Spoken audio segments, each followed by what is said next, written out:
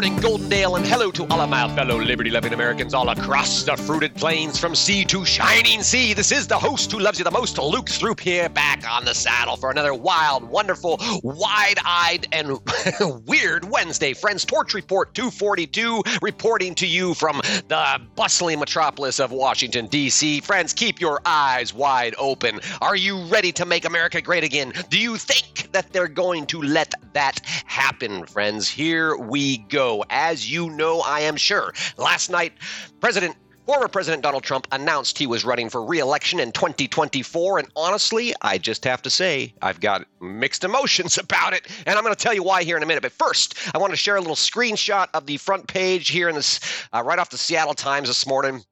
It's got Trump there, and he's happy, he's beaming, make America great again, 2024. It says Trump seeks the White House again amid GOP losses and legal probes. The former president is facing a series of escalating criminal investigations, including several that could lead to indictments and blame for the midterm losses. Now, I just want to point out here, friends, notice the words escalating and blame.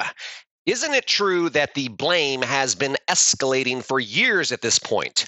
Wasn't that the whole point of the J6 show trials? Hasn't that been the point of labeling Trump supporters as MAGA extremists? Isn't that why there has been so much concerted effort to turn the establishment-type Republicans against this unhinged fringe minority of the party? I believe the answer is emphatically yes to all of the above. And friends, as you know, we are not unhinged. We may be a little bit crazy, but come on, who's not a little bit crazy, right?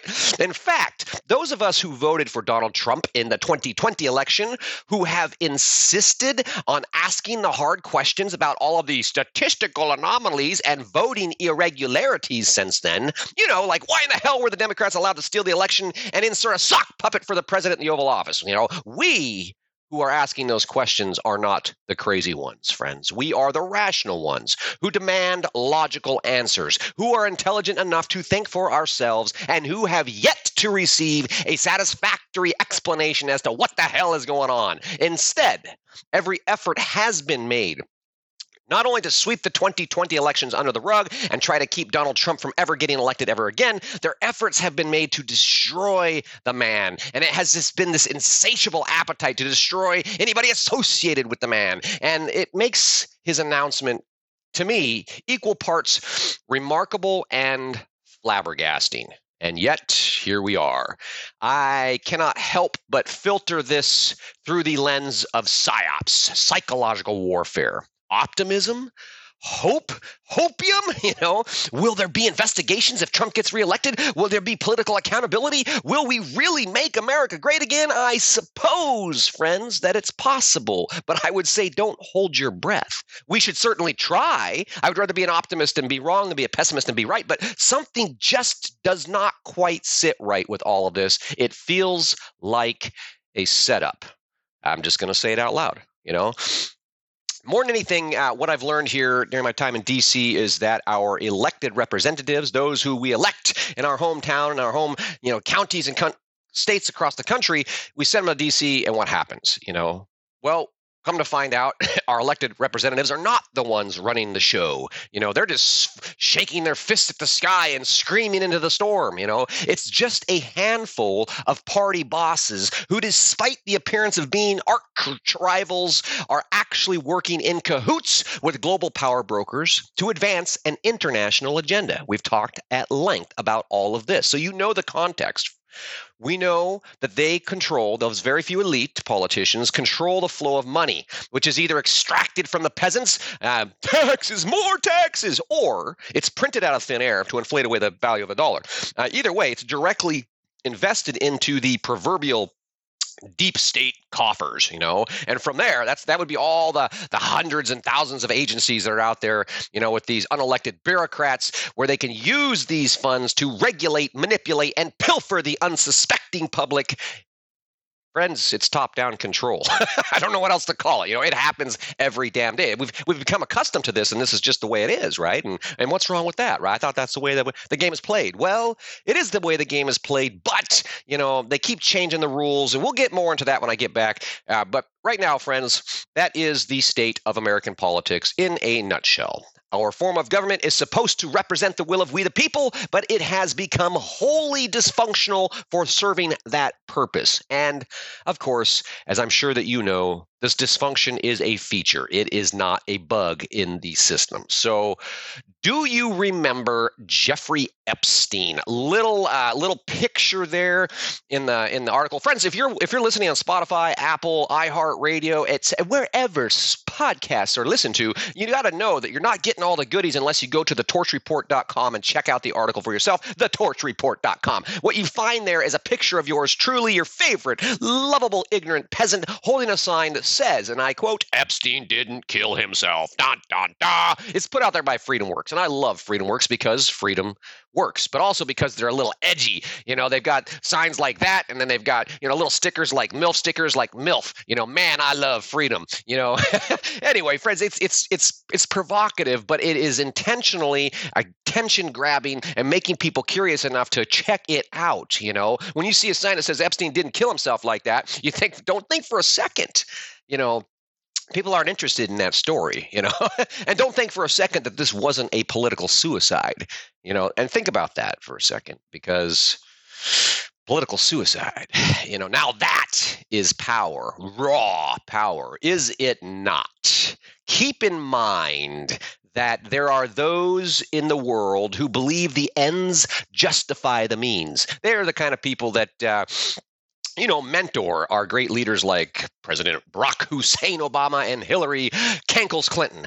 There are no rules except for the rules of radicals. Morality does not apply, and it does not guide the people who have this sort of power, this sort of hunger and craving for power. And there is neither shame nor conscience in this type of character. So please keep that in mind moving forward. Think about it.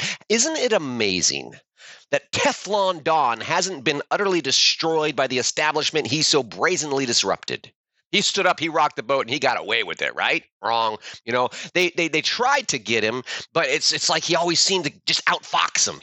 When they've got him on the run, he always gets away. When they think they've got him pinned down or nailed to the wall, he always manages this like Houdini-like escape. Oh, they got him this time. This time for sure they're going to get Trump's taxes, and yet it never happens. They're going to lock him up, but it never happens. And it's almost better than fiction, right? This real life story is better than you can't make this stuff up.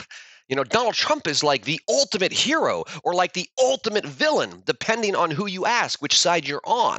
And his meteoric rise was unimaginable. Nobody believed it. It was even incomprehensible. It's a preposterous. Never will this TV showman, you're fired, going to make his way into the White House. That's not going to happen. The political establishment and the media lapdogs, they didn't believe it for a second. But the American people saw somebody that was engaging and entertaining and charismatic, and he's going to go drain the swamp, and he's going to lock her up and all this kind of stuff. And his crass and crude behavior reverberated across the heartland. And like him, love him, or hate the man, he was a man who got stuff done.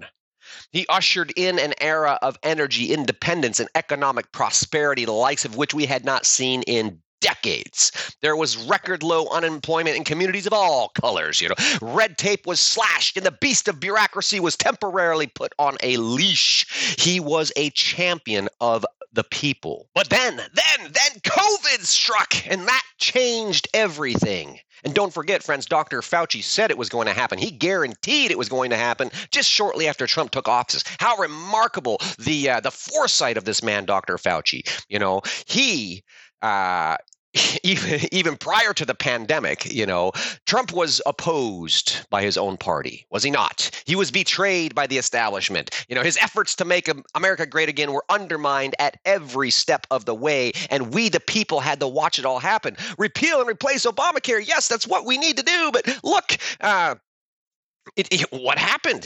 They had the power in the House and the Senate, and then nothing happened, even though you would think that those people that we had voted to go there and do those things would follow through on their promises. We were betrayed, friends. We were betrayed. But Friends, if you think about what we have been through since way back then when Trump first came down the escalator, it's been a wild, emotional roller coaster. At first, the surge of excitement and hope, and then the tenuous, nervous unknowing of what happens next, then the utter disgust and disappointment of betrayal by the people who we thought we could trust. Over and over again, this pattern has played out. Repeal and replace Obamacare? Yes. Oh, wait. Oh, no.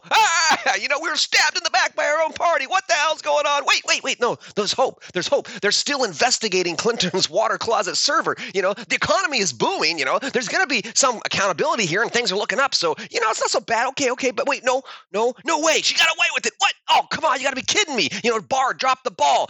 Now they're going to impeach Trump. WTF. What the hell is going on out there? I think a lot of people were feeling that way. I know a lot of people are feeling like that because I've talked to a lot of people who are feeling like that, and they told me all about it. Now, by the time the pandemic struck, our emotions had already been yanked every which way for years. For many people, this new threat of an invisible enemy that was going to make their heads turn green and explode, that was what broke them. Hoarding toilet paper for a respiratory disease, this new threat, all this strange, unknowns were out there. There's a lot of strange behavior that quickly became normalized. It was scary. But there was hope. We just had to mask up for 2 weeks to flatten the curve, and then there was hope that we could get back to normal. But wait, no way. Lockdowns. What do you mean we got to cancel school? What do you mean we got to cancel Christmas? What do you mean we got to close up shop, stay home, lose our business and live in constant fear? How much more can we take? How much more can we take? But wait. Just when it seemed like there was no hope, no light at the end of the tunnel, there was hope. There's going to be a vaccine. Yes, a vaccine. That's when we can get back to normal, once we get the vaccine. And people, of course, were desperate for the vaccine, lining up for the vaccine. And Trump, despite all of his despicable flaws and failures that were being relentlessly pumped out across the media, despite him being arguably the most divisive topic around the dinner table, at least he was a businessman. At least Trump could get those vaccines made fast. And he did. And he took credit for it, did he not? And I mean, obviously he didn't make them himself, but he did cut the red tape and let the government partner with private corporations in ways that had never been done before. Amazing public-private partnerships. Incredible. Of course, he was embroiled in scandal and twice impeached during the process, but he did deliver on Operation Warp Speed before he finally got kicked out of office, which, Operation Warp Speed must have saved millions of lives. So in a lot of ways, Trump's a savior. But, at least in some people's minds, Now, there was hope with this new vaccine and the success and all that, but then,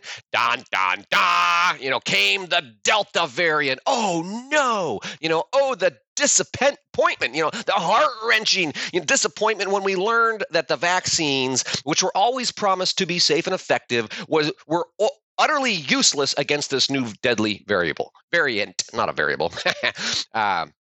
But this lots of people, the hospitals are overflowing again. More people are dying again. Oh my gosh, but wait. There's hope. They've developed the booster, and now Biden is the president. And surely if we've got the boosters and we've got Biden, then everything's going to be okay. We can take off our masks now, right? We're almost back to normal now, right? I want to get excited, but I'm just not sure. Friends, haven't we been here before? Stop the tape. We have been here before. We've talked about this. These are the cycles of psychological warfare. Take a slow, deep breath and pause with that full breath for just a second. Feel your heartbeat and then relax as you let it out. Not bad. Hey, why not do it again? Another slow, deep breath.